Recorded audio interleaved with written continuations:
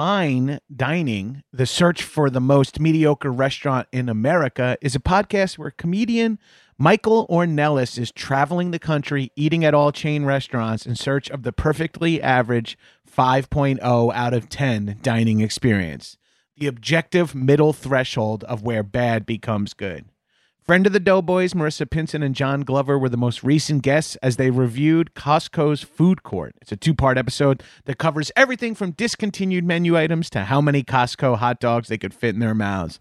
Damn, I wish I was on that episode. I'd crush that. Head over to linktree.com/fine dining podcast, FINEDININGPODCAST, and click Bees Giveaway to enter a giveaway for an all expenses paid trip to your local Applebee's, the current frontrunner for the most mediocre restaurant in America at 5.02 out of 10 for you and up to 3 of your friends. And you can watch or listen to Fine Dining on your platform of choice while you're there. Enter by May 1st, and the winner will be announced on the May 8th episode. Disclaimer, $50 will be provided for transportation along with a $200 Applebee gift card.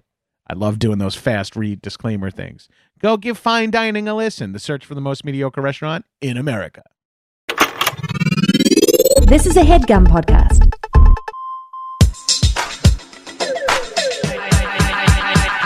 What's up, shitheads? Welcome back to another episode of your most self-indulgent podcast on the internet. High and mighty, it's me, your host, your boy, the number one fuck boy, the number one fuck boy, the number one fuck boy.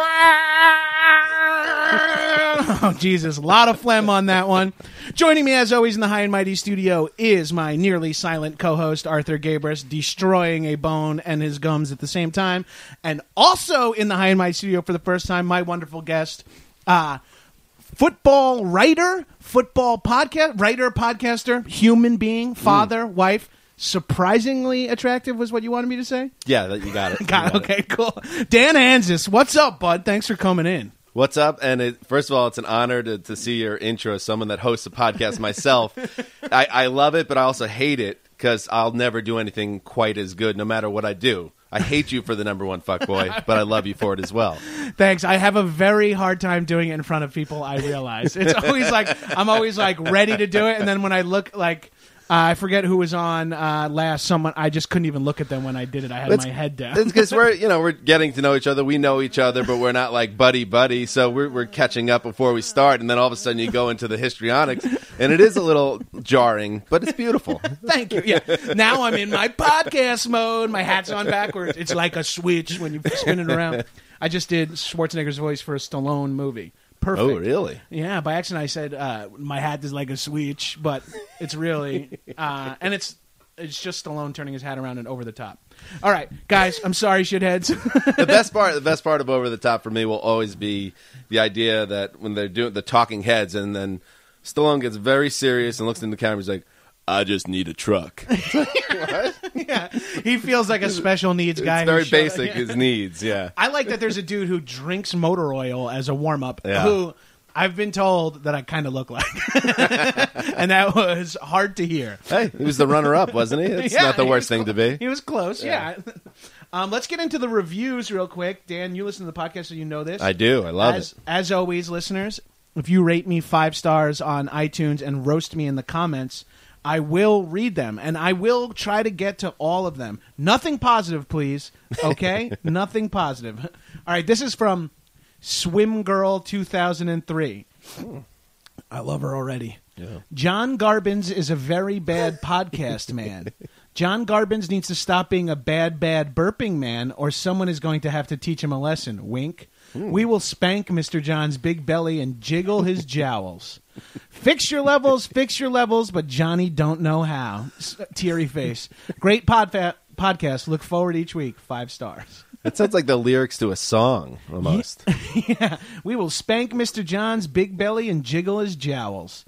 I have no qualms about being fat. I'm openly overweight, but jowls are the fear. Jowl, like fat face, is what scares me. Yeah, because it's something that we all have to worry about. And once it turns on you, I've often thought about the idea of, I'm in my mid-30s, and even like people that keep their stuff together, by the time you get into the 40s, it starts to go on you, and Right. it just time. Yeah, people are always like, yeah, once you hit 40, it really falls apart. I'm like, I've been falling apart since 27. God only knows what I'm going to look like when I'm 40. I'm going to be like aging in dog years. You're gonna a freak show or Yeah. something. I think have the jowls- same fears. Yeah, jowls is something that not even a beard can cover up. I use a beard to hide a lot. I've been working Yeah. on a beard as well. It's a good time at the end of the I'm football enjoying season. it. I'm enjoying it. You grow it in because you're not getting to the gym enough, and it's like, save me, protect me. Protect me. Don't let anyone know how round my face is. All right, so let's get to a couple more reviews. This is from Conman75. Most people use the word dank to describe things they like now. I like this podcast, but would use the word dank in its literal sense. Disagreeably damp, musty, and typically cold to describe this podcast. Damn. Wow, thanks, Conman. I got to take umbrage with the word cold. I think this podcast is anything cold, anything but cold. Yeah, it's pretty warm. Yeah. I'm warm. I'm welcoming. There's a Yeah. dog. I offer water. Absolutely. I mean, that's like the minimum. I give you bread and water. You sit down. I don't make you stand for the whole podcast. You are doing this as a favor to me in my apartment. Wait a minute. It's not that good. It's a little cold. All right. This is from... hold on. Sorry. Oh, this is from DeBarge. Oh, I like it. Not El DeBarge, just DeBarge. I meant to subscribe to Doughboys. Accidentally downloaded this instead. It's self-indulgent, disorganized ramblings from Josh Groban and his useless... I think I may have read this one already. Or maybe more people have called me Josh Groban. I don't know if anyone... This is from Star Fuckboy. Jern Gabcook looks like a shaved alt-right Ewok. Love the show. Now... I love you, Star Fuckboy. That has like 3 of my favorite things in it. You call me a cuck. You call me alt-right. You say I'm an Ewok. But I think you mean Wookiee. I am a little cute and dumpy like an Ewok, but I'm 6'2". You got. I mean, if you're gonna drop the insults, you got to get your Star Wars terminology correct. Correct. Technically, I'm closer to a Gamorrean guard than anything else. Now I'm in Doughboys territory. Are you familiar with the podcast Doughboys? No, I'm not. You should check it out. Okay. If you like fast food, Yeah. they go to chain restaurants and review it, and they're 2 of my buddies, and they're absolutely awful to each I other. will put. Oh, now I will definitely. That last part sold me. I'm plugging a podcast I have nothing to do with that isn't even on the same network as mine to my guest. That's how you know it's good. I would say it off air. That's why I'll say it on air. But enough about me, guys. As always, if you want to hear your handle said out loud on a podcast for whatever reason, rate me 5 stars and roast me in the comments, and you too can get to call me an alt-right cuck Ewok or whatever. But enough about that. Since the world is burning down, the country is burning down around us, let's take this opportunity to talk about one of the world's greatest distractions. No matter what, we have the Super Bowl. Yes. Every year, like clockwork, fuck Christmas, fuck Easter. Fuck Easter. I'm so Catholic. Fuck Palm Sunday. I don't have any other references. Is there like a Hanukkah or a Kwanzaa or something? The Super Bowl is as much of a national holiday as almost anything else. In fact, you can even take it further if you are someone that doesn't agree with the policies and general demeanor of our president-elect. You can realize that he failed in his attempt to take on the NFL with the USFL, which went down in flames in the 1980s. The NFL beat Trump once. That's and, a great documentary, the Yes. 30 for 30 about the USFL. Small potatoes. Small potatoes, Yeah. yes. And it just shows Donald Trump. It's like when you see the doc Pumping Iron and you realize how charismatic yet possible of Arnold it is. Like you could see Arnold being a governor in Pumping Iron. You could see him Yeah. being a huge actor in Pumping Iron. In Small Potatoes, you see, Donald Trump is a legitimate 80s movie bad guy. Right. He's like, oh, no, we'll go on Sundays during football. Right? They were going to maybe play USFL in the spring. That was their goal. And then he moved it to the fall to go right after him, and they immediately shut down. Right. And then when his idea sunk the league, he then called the whole operation Small Potatoes.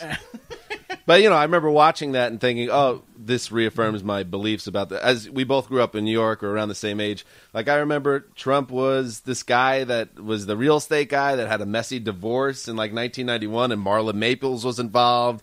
Like he was always just kind of like this dude that was like on the periphery of things in terms of culture in the tri-state area. I could have never imagined I he'd could be the president. All I think back to Trump is my mom goes to his casino so much. That's like, to me, makes him like the king of trash. But to my mom, made him like an idol that he owned casinos. Brutal. Yeah, all I remember is that he was like a rich scumbag who made money off of gambling and then buying things. And all I knew about him was he's mired in controversy with his wives and divorces and all that. That was the big thing. And that was just the fucking pebble to pre-avalanche of controversy. And he was in Home Alone 2. Like, that was the level that we were dealing with. He had a Home Alone 2 cameo. He was just existing. He hates liberal Hollywood, world. but he's a rich New Yorker who's been in movies and TV shows. All right. We could easily talk about that. But what we're saying is Trump may have beat Hillary, but the NFL beat Trump. So if you are a supporter of Hillary, it's time to get on board with the NFL. There you go. Like what you did there. NFL, bipartisan, and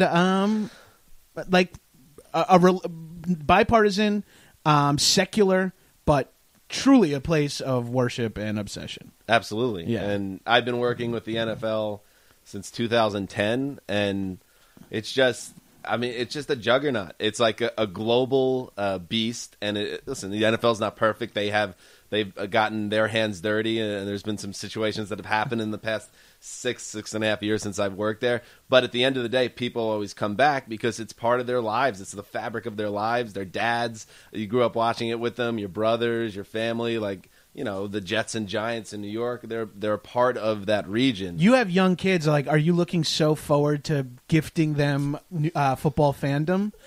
You know what? Or as a New Yorker living in L.A., is that you're a Jets guy? I'm a Jets guy, which is, and honestly, like a tough thing because yeah, no shit, dude. I did think about it. Like my dad, who grew up in the Bronx, is a Yankees fan, but then like took to Namath because he kind of came of age around Joe Namath's time. So that's how he attached with the Jets. There's not a lot of Yankees-Jets fans. No, that's an interesting crossover. It's usually Mets, Jets, Yankees, Giants. And do you have any information as to why that is? Why it is that? Well, it's more kind of the Yankees and Giants were around longer. The Giants used to play at Yankee Stadium. They were kind of linked. And the Jets and Mets both showed up in the early 60s, and they were kind of more like the option for like a younger generation. Right. And I think, especially in like Long Island and parts of Jersey, that it became Jetstown, and Queens, obviously, where Shea Stadium was. Right, that makes sense. Yeah. I always this is my small town semi-racist point of view, is like on Long Island it was like I feel like the Italian kids liked the Giants and Yankees and the Jewish kids liked the Jets and the Mets. That's funny.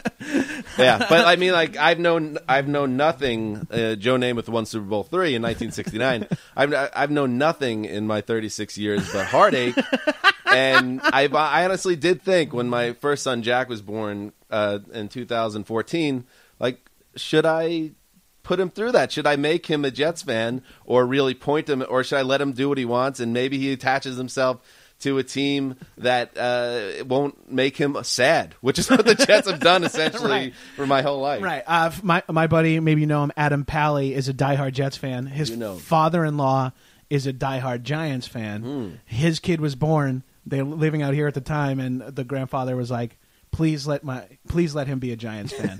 And Adam's like, I'm not going to put him through being a Jets fan. I'm going to let him be a Jets. It's such a different existence of Jets and Giants. And I grew up in a town that was mostly Giants fans, so most of my high school friends are Giants fans, and it's just you're envious. And I'm lucky. At least I have the Yankees, which they've had a lot of success, maybe not in the last 7 or 8 years, but so I at least got that. So I wasn't totally miserable. The Met Jet fan, that's a rough. It blows. But it is rough. But I think that becomes part of their identity. Yes, I think that's why they like that underdog. Maybe that's what I assumed. Why I attached Jewish guys to it, Jewish people to it, because it's like that underdog mentality of like, we fucking can survive anything. Right. You can try to knock us out of the league, out of a country, and we're not going anywhere. It is kind of a badge of courage to say you're a Jets fan, because people instantly know, oh, you've been trapped with Tom Brady and Bill Belichick for the last 15 years. Yeah. And before that, there wasn't a lot of stuff going on. It's been rough. The Jets have won like 2 divisional titles in 40 years. Divisional titles. 3 is the number. They've won 3 since 1971 or whatever, and that's outrageous. No trips to the Super Bowl. No, the Giant fans, you guys get. All right, you sometimes lose Super Bowls, but you'll go like once every 10 years or so, and sometimes you'll have an amazing victory. We don't even go. Right. It's wild. Talking to Giants fans is really funny because we're the only people who could win a Super Bowl one year and the next year on week 2 be like, fuck this team. like every year, like the year we won the 2 Super Bowls was like the next year it was like, fuck the Giants, fuck Eli. Like it's just, I think it's a New York mentality of like, I think it's hot or cold, baby. I think it's the Yankees-Giants dynamic too. Like that is a great 1-2 punch to be locked in with, and at the downside of that is you just expect more. Yeah, because your whole life, the Yankees, they won 4 titles in 5 years, and if you're an older Yankees fan, you had 2 titles in the 70s, and if you're a baby boomer, you had Mickey Mantle. Right. So you always expected victories, and the Giant fan, they've had a nice little run. Yeah, I was born in '82. I've been around for all the Giants There you Super go. Bowls. Yeah, Yeah. it's been fucking great. I don't remember the '86 one live, but I Right. did have a VHS tape of it, and I would watch it when I was like in high school and stuff because I was such a fan of the Giants. But holy shit, real quick, accidental callback to the beginning of the episode. During the '86 Super Bowl on the VHS, the coolest thing about it was watching the commercials. I love commercials of old stuff. Yeah, and it was the over-the-top trailer aired during that Super Bowl, during the Giants-Broncos Super Bowl. I love the ad wizards in Hollywood. Like, we need a big platform for this mega blockbuster about arm wrestling in Vegas. I don't know what you listeners do for a living, but I guarantee, or for fun, I don't know what you do at all. I know you sort of like podcasts and have some audio issues with how I record. Outside of that, I don't know what you're up to, but I'm assuming whatever you're doing could use a website, whether it's for fun, for your friend's fantasy website, for your Dungeons and Dragons group, for your photography of dog shit, for your photography of dishwashers that are loaded absolutely perfectly, dadpacking.org or whatever, something where your dad packs the trunk perfectly for a vacation. I don't know what you're doing, but if you have a website, you should be using Squarespace. They got beautiful award-winning designer templates. It's all in one. You could there's no installing, patching, upgrading. You just make the website. 24/7 customer service, unique domain experience, and you could do it for like your restaurant, your food truck, your place that delivers food. I don't know why food is on my mind. I mean, I know why food is always on my mind. What I'm getting at is use Squarespace to make a website. Hey, do me a favor. Tweet at me if you've actually made a website using Squarespace. Doesn't have to be with promo code MIGHTY, but I'd like that. If it's not, just let me know. I'm just curious what you guys are making out there, what the listeners of this podcast are doing with Squarespace. All right. Start your free trial today at squarespace.com. Enter offer code MIGHTY to get 10% off your first purchase, which could include a year of hosting. So get to squarespace.com, promo code MIGHTY, get 10% off your first purchase, and let me see what kind of sites you can make, dog. Sorry, had to take a quick break there. Screener season means UPS knocks on your door because no one want my stolen copy of Hidden Figures on DVD. I actually am pumped to watch that. But wait, we were talking about Super Bowls. I was just about to say, do you have any like distinct? Because even the Super Bowl is not even if your team's not in it, you still go to someone's house to watch it or to a bar to watch it, right? Yeah, I mean, since I've worked at the NFL, I've gone to the last 5, which is a really cool experience, and it's a surreal experience because you're at the center of the world, but for that one day. But I will say that I miss being able to go to like Super Bowl parties and when I was younger, watching the Super Bowl with my dad and that type of vibe. But yeah, I mean, to me, like the Jets, since they've never been in the Super Bowl in my lifetime, it's like I've never looked at it like, oh, the Super Bowl won't be as good this year because the Jets aren't involved. It's never involved the Jets, so it's just the two teams. And I've always been a big football fan, so by the time the game comes around, it's like, oh, I want to see these two great teams play. So yeah, I love it. Now, what's it like to be at the Super? You work for the NFL. Do you have to do anything actively during the game? Are you reporting? Are you writing? Are you? Well, we're in the press box, and I guess the game as like events unfold because we write kind of like a blog type thing on NFL.com where we cover the news of the day. So if something happens, we'll write. Is it called the End Around? Is that what you call it? End Around is a separate entity that I kind of recently launched from. But before that, I worked for Around the NFL, which is our news arm of NFL.com. Now you're totally caught up to date Got it. with all the specifics of NFL.com. But, I used to cover straight news, and, after the game is when a lot of the work began, because we would go down to the locker rooms, and you talk to guys and get the angles, and that to me has always been the most surreal part of like covering the Super Bowl. That's got to be fucking wild. First of all, it must be crazy to be in the building that most people in the country are watching. Yeah, like when you look, you go to the game. We get there early because for security reasons, you have to get there by like 10, 11 a.m. But you get to see the place slowly fill up and the buzz, and you see like the snipers on the top of buildings across from the stadium, and all the security, and just like the buzz of the energy of like this huge fucking game. It's like an amazing thing to be a part of. And the strange thing, though, the first time I ever covered the Super Bowl was actually your Giants beating the Pats the second time. I was about to say, which time? Yeah, the second time in Indianapolis in, I guess it was February 2012.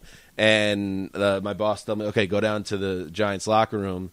And I was like, oh shit, okay. And I got my stuff together, and I like thought for a second, oh man, there's going to be champagne being sprayed everywhere. It's going to be chaos. I was thinking about like my tape recorder. Was it going to be okay?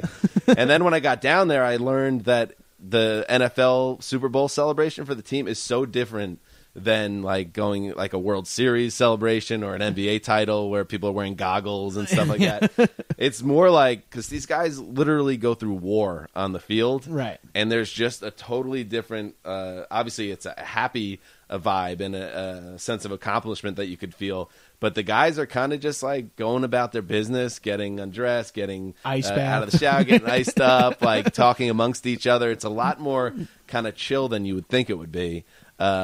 Which is always surreal. And the other thing is that Giants Super Bowl, I get down there and Seal is walking around with like an old time camera. And I'm like, Seal, what's happening? And then later I'm hanging around there, and then because the Maras, they're the owners of the Giants. You see the two girls, Kate and Rooney, the actresses. They're just standing in the middle of the locker room, just kind of sheepishly, as all these men are walking around and getting dressed and stuff. And I'm like, wow, this is a totally bizarre situation. You got the Maras here. You got Seal walking around. What is Seal doing here? That's weird that it's low key, but I guess it totally makes sense. Like, they're absolutely beat up. It's like the end of a hard work day. Yeah, I think there's an exhaustion to it all, and I'm sure they all go to like a club or something afterwards and celebrate. But when they're in that locker room, it is a lot more low key than I thought it would be. Oh, that's wild. That's so cool. I could only imagine what being in the stadium as it fills up is, because the closest thing I've had to something like that was I was in Munich for Oktoberfest, and the tent, as it filled up throughout the day and as everyone got progressively drunker, like it was a visible and audio like energy that just slowly climbed, where you're like, there wasn't that many colors in here. Now there's there wasn't that much movement. Now and it just slowly builds until it's like 6 p.m. and all the quiet people who trickled in at 10 are now fucking annihilated and flying. I can only imagine what that's like at the. What's the tailgate situation like at a Super Bowl? Are people tailgating? No, it's a totally different vibe in the sense that the security is so heavy for the event that they advise you to get into the building like 3 hours before kickoff. Wow. And you're not going to see anybody grilling out outside and all that stuff, which is in a lot of ways the best part of going to a game.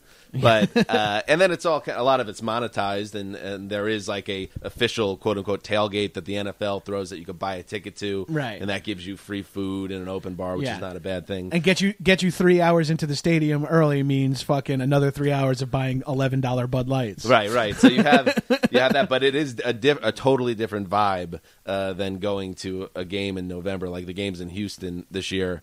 It's not going to be like a Texans game in November. Right. Now, do you have you mentioned missing Super Bowl parties because like they're always fun. Do you have like you wish you could just go back to the olden days and just go to a friend's house and eat a bunch of guac and watch the Super Bowl and scream about like you don't get to watch the commercials. No, which like you miss that aspect of it. And you see, part of our job and like, anybody that's covering sports now is you got to have an eye on what's happening on Twitter or whatever. And like, you see all these people reacting to what a crazy commercial this was. And you're just kind of in this bubble.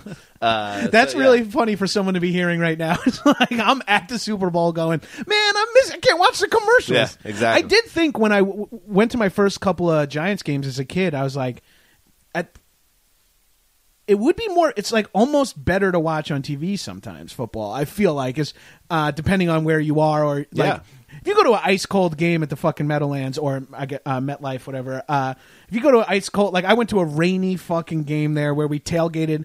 We were gonna tailgate, but it was like sleet, so we were sitting in my friend's Jeep, soft top Jeep Wrangler, eating like steak off of a barbecue that's cooking outside the window. We're like passing it into, and then we go in, and I'm like, I would much rather have been at home smoking a joint, ordering Postmates or something. And it's also like, and it's a real problem for all sports, but football especially, because it is not the best. This dog's going to town on my jeans. You definitely spilled food on it. Yeah, at some point in your life, and then he'll find it. Yeah. Arthur, knock it off, you creep. No, but now I forgot what I was saying. We were talking about being in the stadium. Oh, I wish I could just be at home. Oh yeah. One of the real challenges of the NFL right now is like keeping people invested in the stadium experience, because the experience at home keeps on getting so much better. Like like TVs now you can keep getting better. And that's a big part of Red Zone, the ticket, all the dual screens for like fantasy guys who want to have an iPad. Fantasy is a huge part of it. Like people like to have their laptop in front of them or their phone, and they like to have Red Zone on, and they like sit on their comfortable couch. And in some ways, it's a little antiquated to go to the game, sit, and the way the football field is, it's not always a great visual from depending on where your angle is. It's not like going to a baseball game or a hockey game. Where the field is set up in a way, or the ice is set up where it's a good view from wherever you are. I feel like hockey is the best sport to point out how live is better than TV. Hockey is a great live sport. You can watch a hockey match between two teams that you don't know, which is most likely if you are an American. But you can watch a fucking hockey match or hockey game and be like, holy shit, this. TV doesn't do it justice for how fast and brutal and quick and what kind of stuff is happening on the ice. Football, I feel like, and here's my new theory on football. Football is one of the only sports that has adapted to television as a medium. Yeah, I mean, in like a great way. And it's like, hey, this is not as exciting. It's like, all right, cool, move the extra points back. Oh, hey, this is not all right. Cool. Well, touchback's 25 yards. I feel like it's a great point. A lot of other big time leagues are afraid to make changes. Purists get in the way, and the NFL has always tried to enhance the product. So it's like, and then the other thing I want to tell you about the Super Bowl experience that is so different, the halftime show. Oh, right. You're at a concert. That is not made though for the 70,000 people there. It is a TV production. And you just happen to be there, and you're a part of the visual for TV, but it's not anywhere close to like what you would expect. Like Beyonce in New Orleans a couple of years ago, when they said she caused a power outage.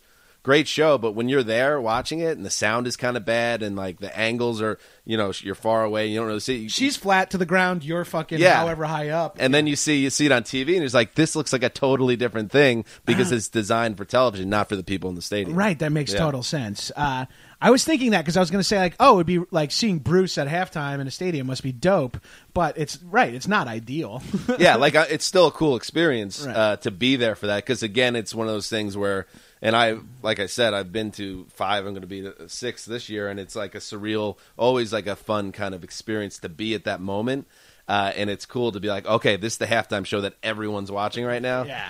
But you're not really getting a real gauge on it until you go home and check the DVR of it. Yeah, and I feel like that's true for a lot of concerts where you're like, that was really cool energy to be in the room, but I can't wait to watch the HD version of this on my big screen. I'm kind of out on, in general, with concerts, sitting in the upper deck and stuff. I feel like I did that. Yeah. And now I won't. If it's a big act like Bruce or U2 or something, I'm going to get lower. I'll pay the extra money, or I'm not going to go. Right. Same here. And I won't do general admission anymore either. I just can't. Oh, you're out on that? I just can't stand for a couple hours. Yeah. I'm like, I've gotten so old so fast. I used to go to shows like weekly when I lived in New York, and now I'm like Run the Jewels is coming to LA, and I fucking love them, and I'm like, oh, it's general admission only. I don't want to be standing around for 2 hours. You're phasing into that kind of like the Eagles fans or something, where it's you pay for the golden circle for $300. That's how you get close to the stage. Like you have to pay for it. Yeah, I want to sit in a fucking seats. folding chair with my feet up. Yeah. We should say, because you are going to the Super Bowl and your work ramps up around the playoffs, that is why we're having a general Super Bowl episode. Where this will come out the week of the Super Bowl, but we just had the wild card game, so we're not going to be talking specifically about the matchup between the blanks and the blanks. Where are you in terms of, because this is like an LA thing I've noticed too. I grew up in New York and I've been here about 7 years. Would you consider yourself a diehard sports fan, or kind of like a middle, 5 out of 10 sports fans? Because I find in LA a lot of sports fans that consider themselves diehards. You get into a conversation and you immediately like, you're not that big a fan. No, yeah. I think a lot of people use it for identity. Right. And I think I'm like I would say I'm like a 9 on Giants. Right. And then like a 4 overall for sports. Maybe a 5 for NFL, 9 on the Giants specifically. Right. And I can watch football games. I watch every Giants game. I can watch other football games. I don't even really like to watch baseball anymore on TV. I was never really a basketball guy. Yeah. Yeah. I think that was like one of those things, like when you're 13, all your friends are into basketball and you want to hate it. And so then you just like, I hate basketball. And then you're like, oh, I miss like fun years with the Knicks, I guess, by being hating basketball. That's how I was about ska. That's why I got into Chemical Brothers when I was like 13, because all my friends were into ska. And I was like, ska. Fuck this. Why were you a thing that was there? Yeah, for you listeners, ska is a music that came out that your dad may have listened to.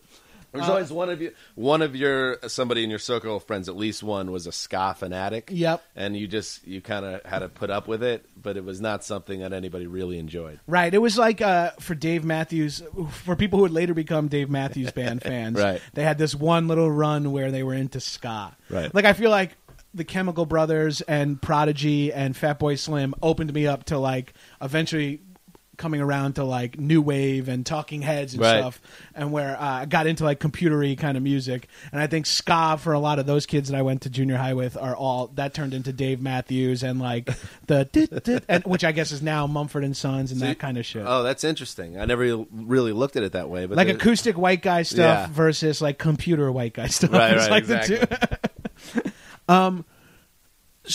Let's just say right now, since we brought it up, this is after the wild card. I know you literally make a living off of talking about, but do you have any predictions, or more importantly, do you have any hopes or something you want to see in the rest of these playoffs? And that way we can have the fun with retroactively saying like how close we were. Well, one of the best things about working in my industry is like how serious some people take themselves in it, and I am not one of them. Like, I still look at football as like I'm a fan of it, and if I'm wrong all the time. It's just the way it is.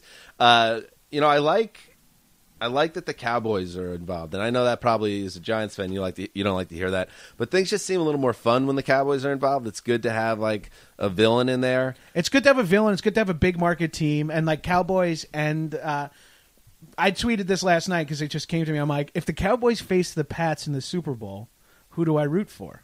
Oh, my God. And I think I came to the conclusion that I'm going to pick the Cowboys. Yeah. Because then that way, any Cowboys fans who are like, we won the Super Bowl, I'm like, but the Giants beat you twice that year. Yeah, you'll always have that. You'll Yeah. always have that. And I think, for me, as a tortured Jets fan, I don't necessarily want the Patriots to make the Super Bowl, even if it feels right now inevitable. But if you can get the Patriots to the Super Bowl and then they get taken down in a real crushing way, I could subscribe to that. So let's say a Cowboys Patriots Super Bowl, or maybe Packers. I like Aaron Rodgers. He fun. looked fucking great in the second half against the Giants. And with the Patriots suffering in a defeat. I like that. Yeah. As a Pats fan and as a as a Jets fan and as a non-Massachusetts American, you're rooting against the Pats, like as you should, unless you're from certain bullshit parts of Connecticut or Massachusetts. And Giants fans will always have that, like the fact that you beat Brady and Belichick twice.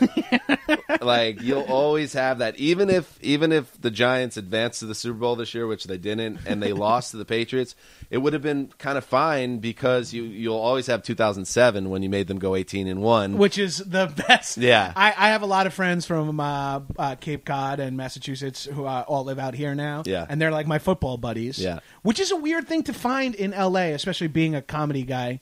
Football friends is hard to come across. Yeah. Like I had some friends over to watch a Giants game the other day, and it was like, I know 4 guys who both are Giant, who like, I know like 12 guys I know, or 12 people I could call to watch football, but 4 of them are Giants fans. You know what I mean? Yeah, 3 of them are Giants fans. It's like, it's a weird thing to like, going to watch football with friends is still a thing out here, but not like it was when I was in New York. Yeah. No, I think LA is a good sports town. It's not a great NFL town, in my opinion. It's a great college football town. People love USC. Yeah. I don't think the Dodgers get enough credit because they get like 40,000 fans every game. Which is wild. And Lakers and Clippers are huge. So it's a good sports town. But the NFL and like the Rams coming here this year, that didn't really take off, at least not yet.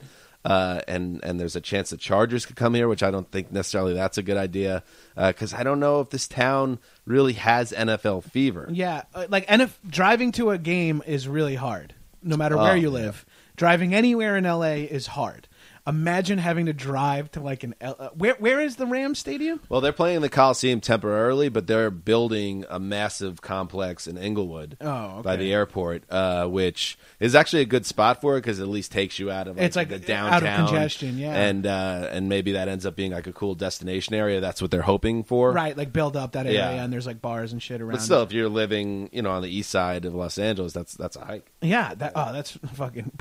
Yeah, Rams, man, interesting. Like for especially New York fans with raising kids in LA, they could potentially be Rams fans. I don't know how to really navigate that other than if I really need to like tell them I won't love them as much if they don't follow me. Like, fair. That's a completely reasonable thing for a dad to say. It sounds like I'm a horrible father, but no. I would think, I mean, if we're living out here and they start to kind of come of age in the sense of like as a sports fan, I would not stop them of getting behind the Rams. I don't think. Right. I would step in if it was like, oh, we want to be Patriots fans. Right. I would or any other Jets rival, and the Dolphins or the like Giants. I wouldn't feel comfortable about, to be honest with you. But if you want to root for a California team and we're out here, I can't really get in the way. That's hard to say because that's like they're growing up in the town. Yeah, and the kids at school and everything. A mutual friend and former guest of the podcast, Bob Castrone's, his son told him, "But Dad, I'm from L.A. Yeah, I want to be a Rams fan," and he was like, "Hard to argue." Yeah, the kid's got airtight logic. Yeah, we were talking about that a couple of weeks ago, in the sense that that's a tough decision and I respect it because there's logic to it. But then there's the side of it when you start to think of like a big softy dad, and I'm like, I want to be able to like sit back and watch my team with my son, and we're both rooting for it. You'll lose that, but you can't. There's only so much you can control.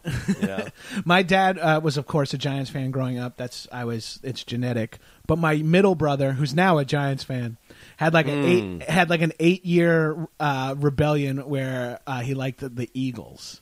Oh, you can't do that. I know. That is not allowed. He did it from like 10 to maybe it wasn't even. He did it from like 10 to 16, and it felt like it was solely because of Randall Cunningham and Slash as a direct fuck you to my dad. Yeah, well, there's some family dynamic in there, but that is virtually unheard of. I know. To go in division and then switch. Switching in general is kind of like a bit of a red flag for me, but to switch from the Eagles to Giants, that is wild. Yeah, I had this long switch conversation with someone recently because I was trying to say, like, do I need an LA team to support? So I have like a little bit of money now. I'm on TV once Humble in a while, brag. even less, maybe not as much as I should be, but I have a little bit. Like I could afford to go to some games for the first time, and like of course, the second I move out of Brooklyn is when the Islanders moved. I lived like a half mile from Barclays. Yep. And then the Islanders moved there.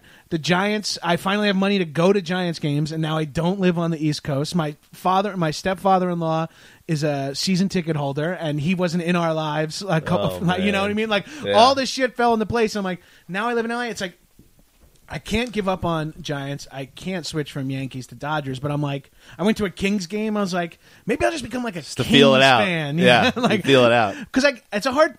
I like going to games, but if I don't have like a team in the fight, it's like less exciting for me. Maybe you just got to go like completely in a fresh direction. Maybe get behind one of these MLS teams. Like, That's go down not a that bad road. idea. Yeah, like be a fan of the.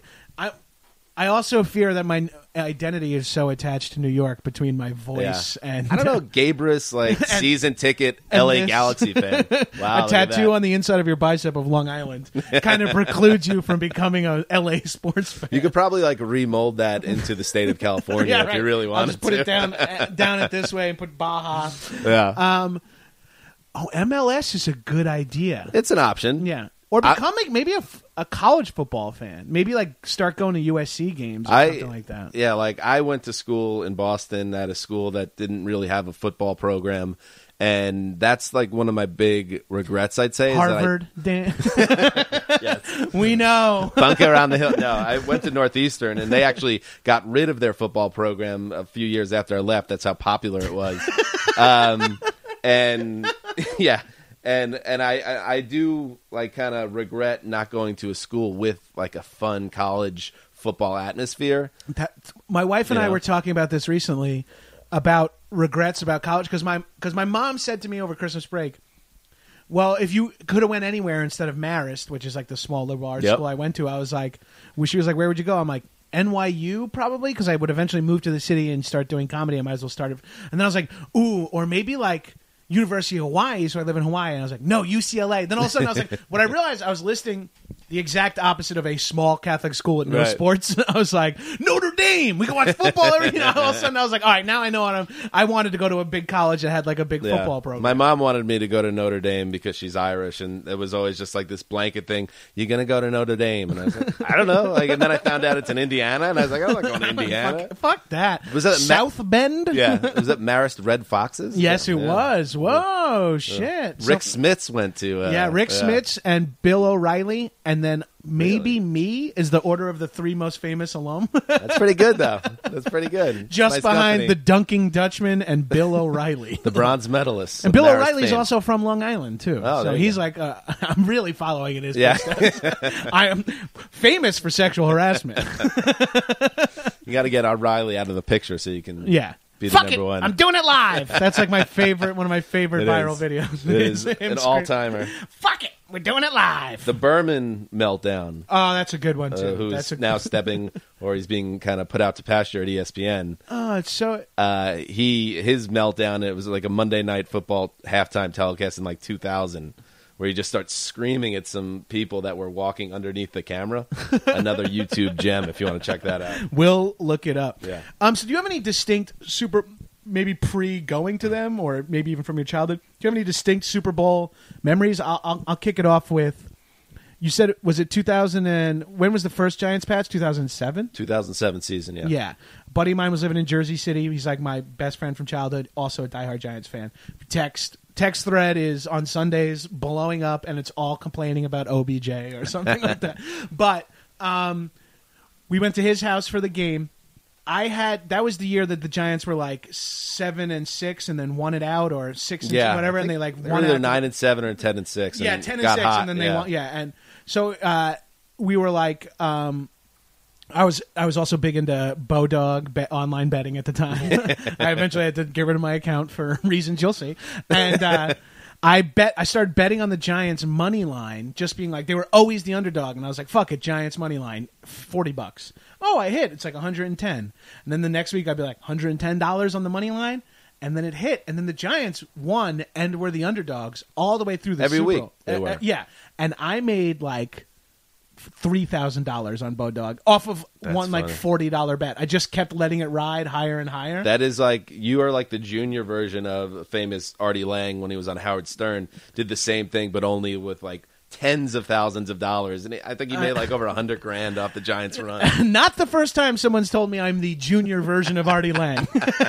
Maybe only in pertaining to this specific story, but we have a lot in common.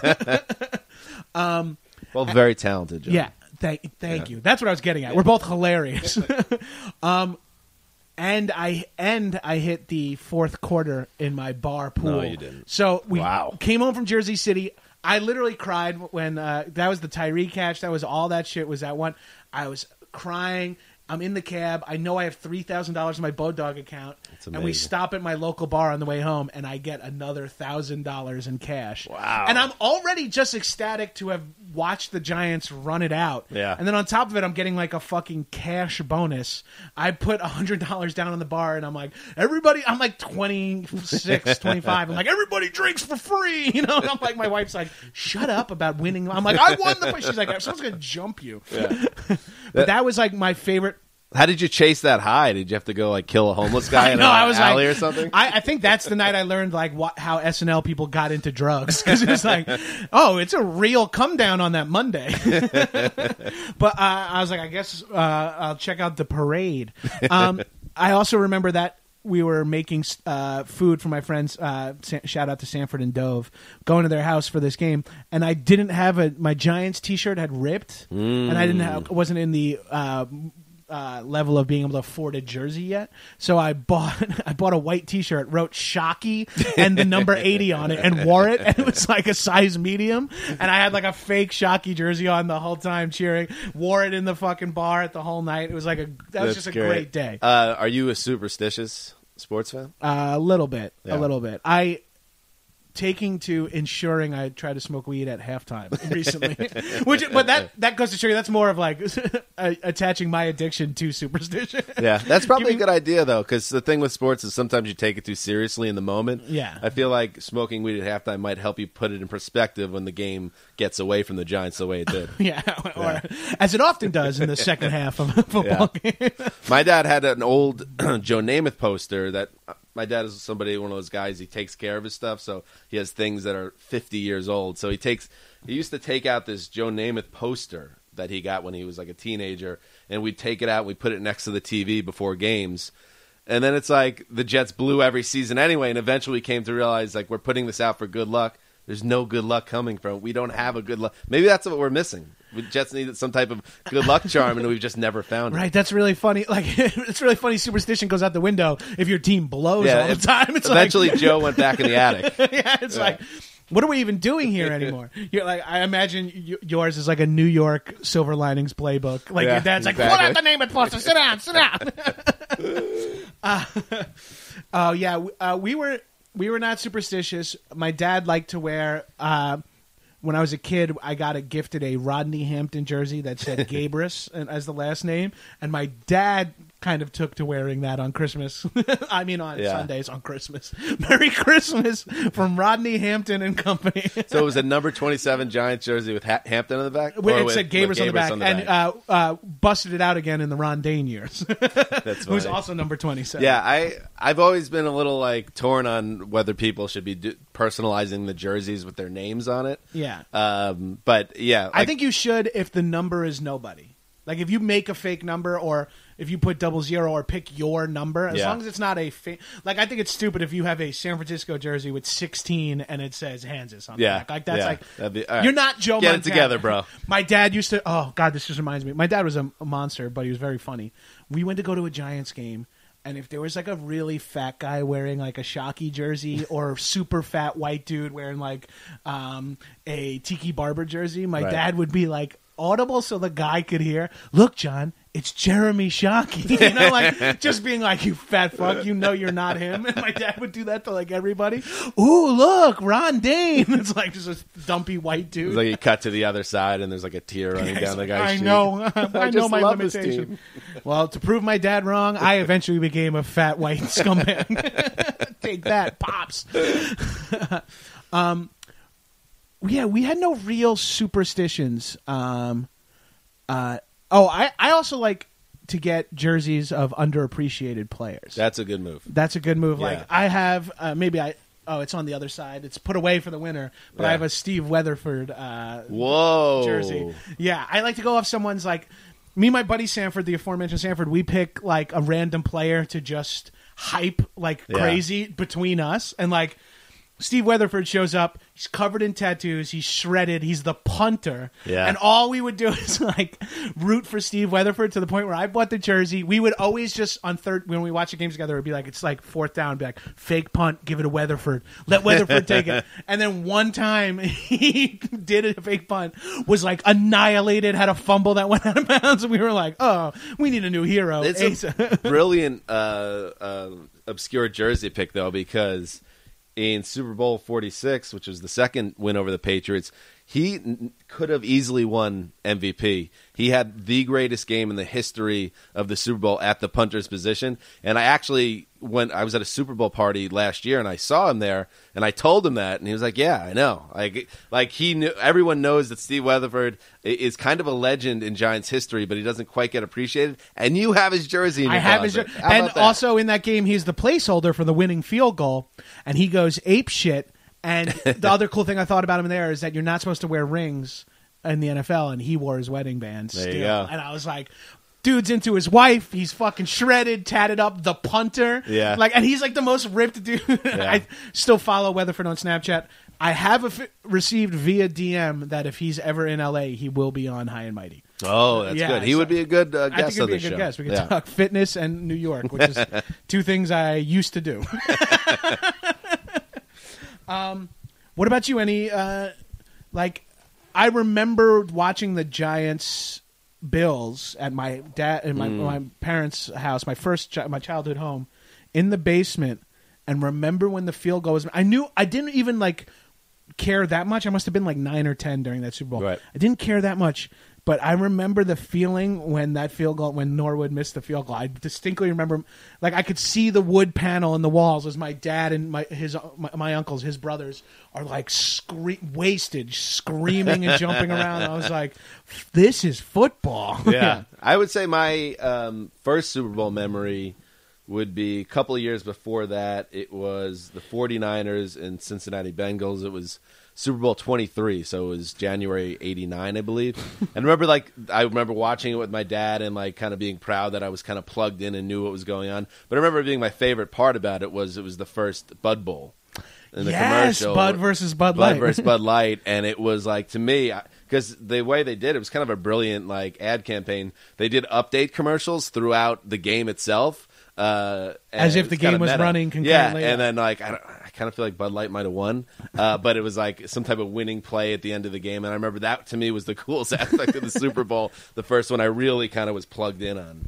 It's really interesting that you say being able to talk to your like. I think that's a big thing for a lot of guys who get into football. When it's a way to talk to your like, it's a way to feel like an adult. Yeah. Like when your dad is talking to his buddies, and if they're bitching about the Giants, you can sort of chime in. And the moment someone takes you seriously, when you're like, I fucking love Charles Way. Where there's Yeah. a will, there's a way. And someone looks at you like a grown up looks at you at like 12, and they're like, hell yeah, dude. It's like one of the only things when you're a little kid that as long as you're reading the papers and watching Sports Center, you could be on even footing in an adult conversation. Right, because no one is any more informed than anyone else. Right, exactly. Yeah, and it really is a fast rope to adult, and it's also, especially in the world of like in-laws and dealing with guys who aren't necessarily showrunners of TV shows or whatever. Right. Football is a great shorthand to just interact for small talk, for connection. Like my wife's grandmother's funeral was right before Christmas, and it was the Giants were maybe going to clinch. Oh, and I right. have like a Giants winter hat that I only own one winter hat, never get to use it. So I brought it home and I'm wearing it, and I'm literally loading the casket. I'm one of the pallbearers. I'm like loading the casket in the car, and the guy leans over to me. He's like, If that wasn't a fucking block in the back, OBJ would have had a touchdown. He's like the funeral home employee, like leans in and I was like, that right there is like, I'm in New York wearing a Giants hat. This dude knows even while I'm loading a coffin Right. with my wife's You would grandmother, wanna know. he can lean in and go like, Yeah. hey, fuck blocking in the back. Yeah. Huh? And I was like, I told my wife, I was like, that's the Juno. That's the magic of football fandom, where it's like Yep. you could just like on Twitter, I could just be like Dallas sucks, and just get after it against people, Yeah, which is yeah. like so exciting. Yeah, there is kind of like we're all in this together type vibe if you're a fan of a team. Right. As long as You you're know? not one of those monsters who like takes it too far and like slugs someone outside a candlestick or some Yeah. shit like that. Which is known to happen depending on the city that you're in. That shit sketches me out. Yeah. That fucking eagle-esque kind Yeah. of activity. Like if you go, I remember of all things, the one year, another failed experiment in Jets history. The 1 year Brett Favre was on the team. This is 2008. I drove down from L.A. with a buddy of mine, and we went to San Diego to see him play the Chargers. And we get there, and I'm like, oh, I never even thought about it because San Diego, is like a chill town, and like you wouldn't think it was extreme. We're trying to get to our seats, and these two dudes, and we're wearing Jets jerseys. These two dudes like kind of get in the aisle and won't let us pass. And then at one point, like I caught like a knee in the back after the Jets did something well. I'm like, this happened in San Diego? Oh, it's so. And then other places, if you go to Oakland, you better not even wear your colors of your team if you're not a Raiders fan. You got to know where you can kind of have fun with it, being the other side of it, and where just to shut the fuck up. I know. I've thought about that because the Rams and the Giants are playing each other now. And I was so pumped that the Rams were moving out here. Saw that the Giants are playing them. Of course, that's the one that's in England. Yeah. And then this coming up year, it's a home game at MetLife. So I'm not gonna. You're cursed. I'm cursed, but Yeah. maybe in the third year, because they'll flip it, right? Yeah, they do. Yeah. And so the Giants will come to play the Rams, and I could look forward to that as like a big day. And I'm like, already in my head, like I'm gonna just have to overpay so I feel like I'm safe in a box. But you know what head to though? toe. There's so many transplants from New Right. York. I feel like when the Giants play their first game at the Coliseum, it would probably be 30 to 40% Giants fans. So Yeah. there might be safety in numbers there. That'd be awesome. Yeah. Yeah. And I think the same thing. I've only really been to Giants games for football in MetLife, and it's like or Meadowlands. Giants fans are mean, like they love to talk shit, but if you're there in an Eagles jersey, it's more like, "Hey, fuck you, hey, good play, pal," and it's not like let's fucking beat this guy with a battery in his sock or something like that. Yeah, I one of the things I miss about now living in LA and working at the NFL is I haven't gone to a Jet game in several years. And that could be a rough home crowd on especially like a 4 p.m. kickoff when people have been getting sauced since 10 a.m. in the tailgate, and then the game, because inevitably with the Jets it usually turns sour. It's not the easiest crowd to be in, even as a Jets fan, Right. with the drunken angriness and Right, the because bitterness. it's just a level of anger that's It kind of reminds me when I went to college in Boston, when I went to Red Sox games before they started winning World Series. There was an anger in the crowd, and if you went to I went to Yankees games a lot when I was up there, and if it turned against the Red Sox, this mood of the stadium would change on certain nights, and it would just be because all that kind of anger and that all that kind of disappointment sometimes will build up when the fans are all together. we call that white rage. Sounds about right. This is the worst thing going on in my life. I don't want to look inward at my family and my personal connections in my career. I am angry at the Jets. We got hit at that game at Fenway Park. I know this isn't football, but somebody drank about 85% of their beer and then spit peanut shells into the rest of the beer and then threw it like a grenade at us. And we got destroyed with it. What are you going to do? Fans. They're great. What an enjoyable experience being pegged with a fucking half full beer can. No, I don't miss that. Are there things around? Oh, here's a question as someone who works at the NFL. Yeah. How do you feel about the Pro Bowl? Does anyone even like it? Do the players like it? Well, contractually, John, I have to tell you that I love the Pro Bowl. That's a weird thing they make me sign. An exciting all-star game between all the best players in each I wonder if it's going to be around too much longer. I don't know if you were aware of this because not a lot of people are plugged in on the Pro Bowl, but the last 3 or 4 years, they kind of try to make it into a fantasy draft. They went from, it used to be just AFC versus NFC, And that kind of lost its luster, and a lot of guys weren't going to the game. So then they said, okay, fantasy football is popular. Let's have two legends, Jerry Rice and Dion, and they'll pick teams. Oh, and they'll like draft them. Yeah, and that didn't work either. So now they're going back to AFC against NFC, and it's just not the problem with it is that, like, let's say look at like the NBA or Major League Baseball or the NHL. It's right in the middle of the season, and it's kind of a nice little diversion and a nice little change of pace in the middle of a long season. In the NFL, that's not possible because of injuries, and guys aren't going to play an exhibition game in the middle of a season. So you try to stick it at the end of the season, but then it just doesn't there's no juice. And I think that's the ultimate problem. The guys, and it's such a – and now the other thing with, like, people learning how – truly violent and what a toll it takes on guys. Guys are like, well, am I going to play another game? And that means nothing. Yeah, and guys get hurt in the game sometimes. Like the star tight end of Cincinnati, Tyler Eifert, jacked up his foot at the game last year and missed a big portion of this season. And he said, I'm never playing in that game again. And I think guys are more serious about how they treat their bodies. So you're losing stars on top of it. Right. Yeah, and it's great because it is also like hard to get like. In the ramp up to football season, I always found Pro Bowl weekend to be like, don't have to think about football. Just Super Bowl next week. Yeah. But I can only imagine if you have to play in it. Did they give it some sort of stakes? Like if whatever conference wins, that they get to call the coin flip or something like that? Get the winning team gets the girlfriends and wives of the losing team. It's very kind of weird. Nocta. Yeah, it's kind of.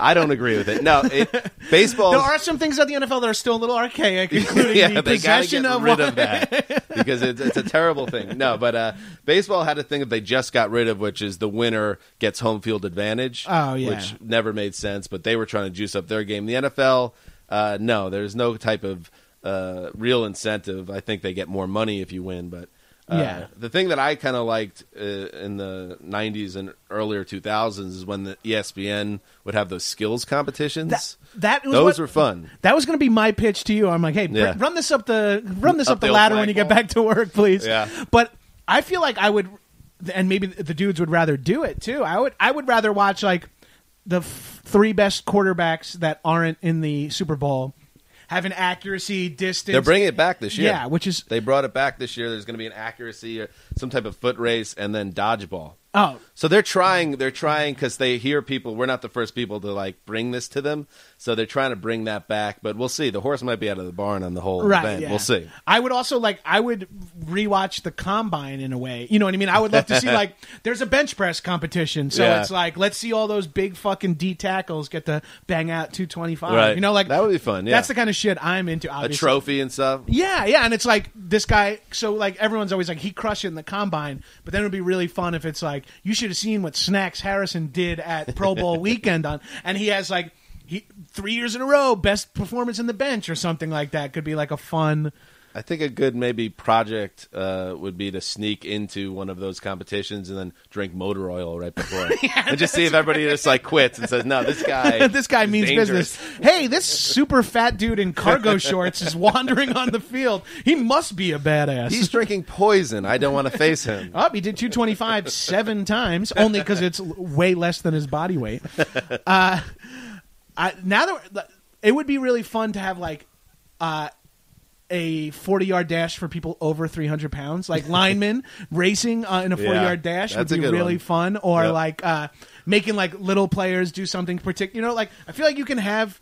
You want demeaning activities. Yeah, I want to be I want the offensive line to stand around and berate the quarterback for stupid shit he's done over the years. Put them in dresses. But I think honestly, that's what the NFL could it should be fucking. Who's a huge say Aaron Rodgers is making this. Aaron Rodgers is automatic quarterback for the kids flag football. It should be all kinds of stuff like that where you can watch for a weekend of all different kinds of football activities, but none of those guys are putting their fucking lives or careers on the line. I like that. Yeah, I like Aaron Rodgers playing with a bunch of 9-year-olds with the stakes very high. Yeah. That's really funny. Trying super hard is and I guess saying automatic quarterback really just threw me back to junior high. high. Those are the of, good like- old days. Yeah. Everybody wanted to be the automatic quarterback. Yeah. There's nothing more You fun have than to- always being quarterback. Yeah. Glory on every fucking Yeah. play. And that was I only... threw an interception. Oh, my ball again. That's All great. right, well, I Yeah. guess I'll try not to for this other team. Yeah. That would be such a... or, like, is there, like, you know, like special team like events, like the punter and the chaser? It's like, how close can we get it to the one? You know, like do shit like that so you get everybody going to Hawaii and having a fucking weekend. It's not even in Hawaii anymore. They moved it to Orlando. Oh, that's like that is the downgrade that is exactly analogous to America. It's like, you want to be Hawaii? Well, here, I got something for you. Landlocked city in the hottest asshole in America. I'm sure there was a reason for it. I just haven't heard why the decision was made to move it to Orlando. I would imagine the players are less than thrilled. I would imagine you're right about that. And I would imagine Hawaii is completely okay with that decision. Yeah. What do you look forward to in the Super Bowl? Like, is there any particular moments that mean a lot to you? Like that because we don't know who's going to be playing in this. Yeah. We don't know if for sure Dallas is going to beat New England in the fourth quarter. We don't know that. Well, one thing like we're all lucky about is that the Super Bowl used to be kind of just like a coronation for a great team. Remember, like when the Cowboys and the 49ers in the 90s, once they beat the other, the Super Bowl was just kind of like something that had to get out of the way at that point. It was it was you going to be won, a 30-point victory or so. You won the championships in like second week of the playoffs. Yeah. Back then. Yeah. But now the Super Bowl is a great game, and that kind of ties into the league. There's more parity to the league now, which I think on balance is a really good thing. So I always look forward to a good game because there's nothing kind of more exciting whether you're watching the game at home or at the stadium than a Super Bowl going down to the last couple minutes because the stakes are so high, and that's where like legacies are made, and that's where heroes are formed, and goats are christened forever. That's where you get the GOAT title. Yeah, think about that last Patriot Seahawks Super Bowl a couple of years ago where they try to pass it at the goal line. And Malcolm Butler, the Patriots, intercepted it. That guy will never have to buy a drink in New England ever again. Right. One play. This undrafted rookie picks the pass off where they should have just handed it to Marshawn Lynch, but they made the play call that will live in infamy in Seattle. That's the kind of stuff that makes the Super Bowl so fun because the stakes are just so high. Like Tyree will never... Tyree, now that he's like an assistant coach at Syracuse High School or wherever that poor guy ended up. I mean, that guy, I actually don't think he ever had another catch. No, Yeah. which is not a bad catch to have as your last one. I mean, that's how you get out. you Yeah, know? I mean, like that's just. It's funny you say that. That's the shit I love about the Super Bowl is when one guy randomly has a very good game and it happens to be the Super Bowl. Yeah. And you're like, holy shit, throw it to Sterling Shepard, or like whatever, some arbitrary third receiver or like a linebacker or a safety who you don't really hear much from gets 2 sacks in the game. Yeah. And all of a sudden people, and the other thing is it's not just Pats fans watching the Super Bowl. It's not just Seahawks. Right. So like you get that like the fame or infamy that comes with a good play or a bad play in the Super Bowl is like exponentially increased. And it's just everyone is watching it. Like even if you're not a diehard football fan, there's like 200 million people watching the game. So it's just that's the best part for me. Still being at that game is just being at the center of the sports universe, kind of like the pop culture universe of it. And like some people that work in my industry take that stuff for granted, but I never have. Yeah. Like, I love getting to go to the Super Bowl and stuff. That's the Super Bowl transcends football and arguably sports. The Super Bowl is cultural. It's like a thing. You could be almost anti-NFL and you'll watch the Super. Like people watch the NFL. They'll just watch it. Right. And the thing about going to these games also is that you see how the Super Bowl transforms the city that it's in, and it becomes like Super Bowl City. Which is cool as hell. Except for one exception, and I'll give you a guess. In the last 5 years, the one city that was stubborn enough to say, no, we're not going to bend over and be Super Bowl City. We are who we are. San Francisco. No, New York. New York was the only one where I went there, and then because I'm from there, I would go to meet up with friends, and you wouldn't even know the Super Bowl was in town during that Super Bowl week. But like if when we went to Indianapolis, it was Super Bowl City, and there was like greeting committees and people that knitted caps and gave it to the media members. Like it was just like cool. The town lived and breathed it. It's like going to a football festival for a weekend. I mean, San Francisco is a little weird in the sense that that stadium is like an hour away from San Francisco. It's Yes. like near San Jose. That was my guess as to why it might have been mirrored there. But San Francisco itself was still kind of had that buzz and electricity leading up to the game. But then you got on a bus and you were traveling for an hour, and you're like, oh, we're driving by the arena where the Golden State Warriors play. Where is the stadium? That is kind of like if you're going to a New York Super Bowl, it's like you get off at Penn Station. Here are the Knicks and Rangers play. Get on this bus, and it's a 45-minute drive to New Jersey. Go in this tunnel where Sylvester Stallone and his son once, Daylight. defied death. I can't believe we have to end it on we got back to another movie of Sylvester Stallone's. Dan, thank you for coming in. Do you have any parting Super Bowl thoughts? I didn't want to cut you off there, but it was just too perfect of a moment. Yeah. Anybody but the Patriots. Anybody but the Patriots. Yeah. I will strong second that. I would like the Cowboys to be... I just want Prescott to have a great... Like, it's so exciting for him to have a good year. Like, removing the Cowboys from that narrative, it's really cool if he just keeps crushing. Yeah. And if Aaron Rodgers... And this, again, we're all going to look like dumbasses. We're going to look like dumbasses when Atlanta wins it all. Yeah. But, like, Aaron Rodgers, who predicted 7 weeks ago that they could run the table, if they win their last 10 games of the year, 9 games of the year, and the Super Bowl... He's going to be like, that's a legendary run that will never be forgotten. So there's all these fun little subplots. Yeah. Tom Brady's 39. He has a chance to win his 5th Super Bowl. As much as I'm done with the Patriots winning Super Bowls, that's pretty special. That's fun to watch. Does he retire if he gets that? I don't know. This guy, I mean, it's deadly. On our podcast, I said that before the season, I predicted he would go into a hashtag slight regression. I was trying to will it to happen, but he actually got better. No one has been this good at this age, and I think he wants to play till he's like 45, 46. So, I mean, Jets fans are not out of the woods yet. Amazingly. What a fucking boot on the neck for the Jets fans. It's like, actually, Brady's going to play till 2020, and you're like, you got to be kidding me. It's so Jets that they run into the one giant of the league that never gets old. Right? He's like only gets better. He's suspiciously awesome into his 40s. Like, I don't want to think about that. Dan, where can people find you online or yell at you for your incorrect hot takes? At Dan Hanzus on Twitter. Hanzus. Correct. Yeah. And are around an NFL podcast 3 times a week. You get that on iTunes, Stitcher, wherever. That's called Around the NFL podcast. Oh, Around the NFL. Yeah. Very original name, I know. It sounded like you were trying to remember the name of it. Yeah, like it's exactly. Around the NFL podcast. Whoops. Sorry. Yeah. So we do that, and then NFL.com/endaround to read the stuff I write. All right, check out Hanzus' stuff at NFL.com/endaround. You heard it.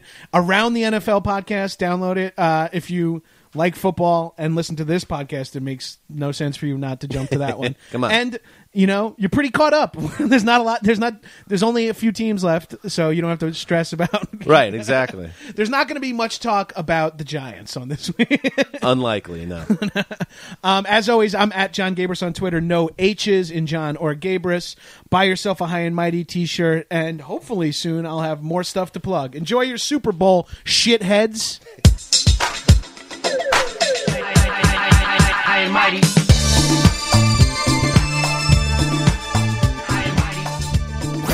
That was a HeadGum podcast.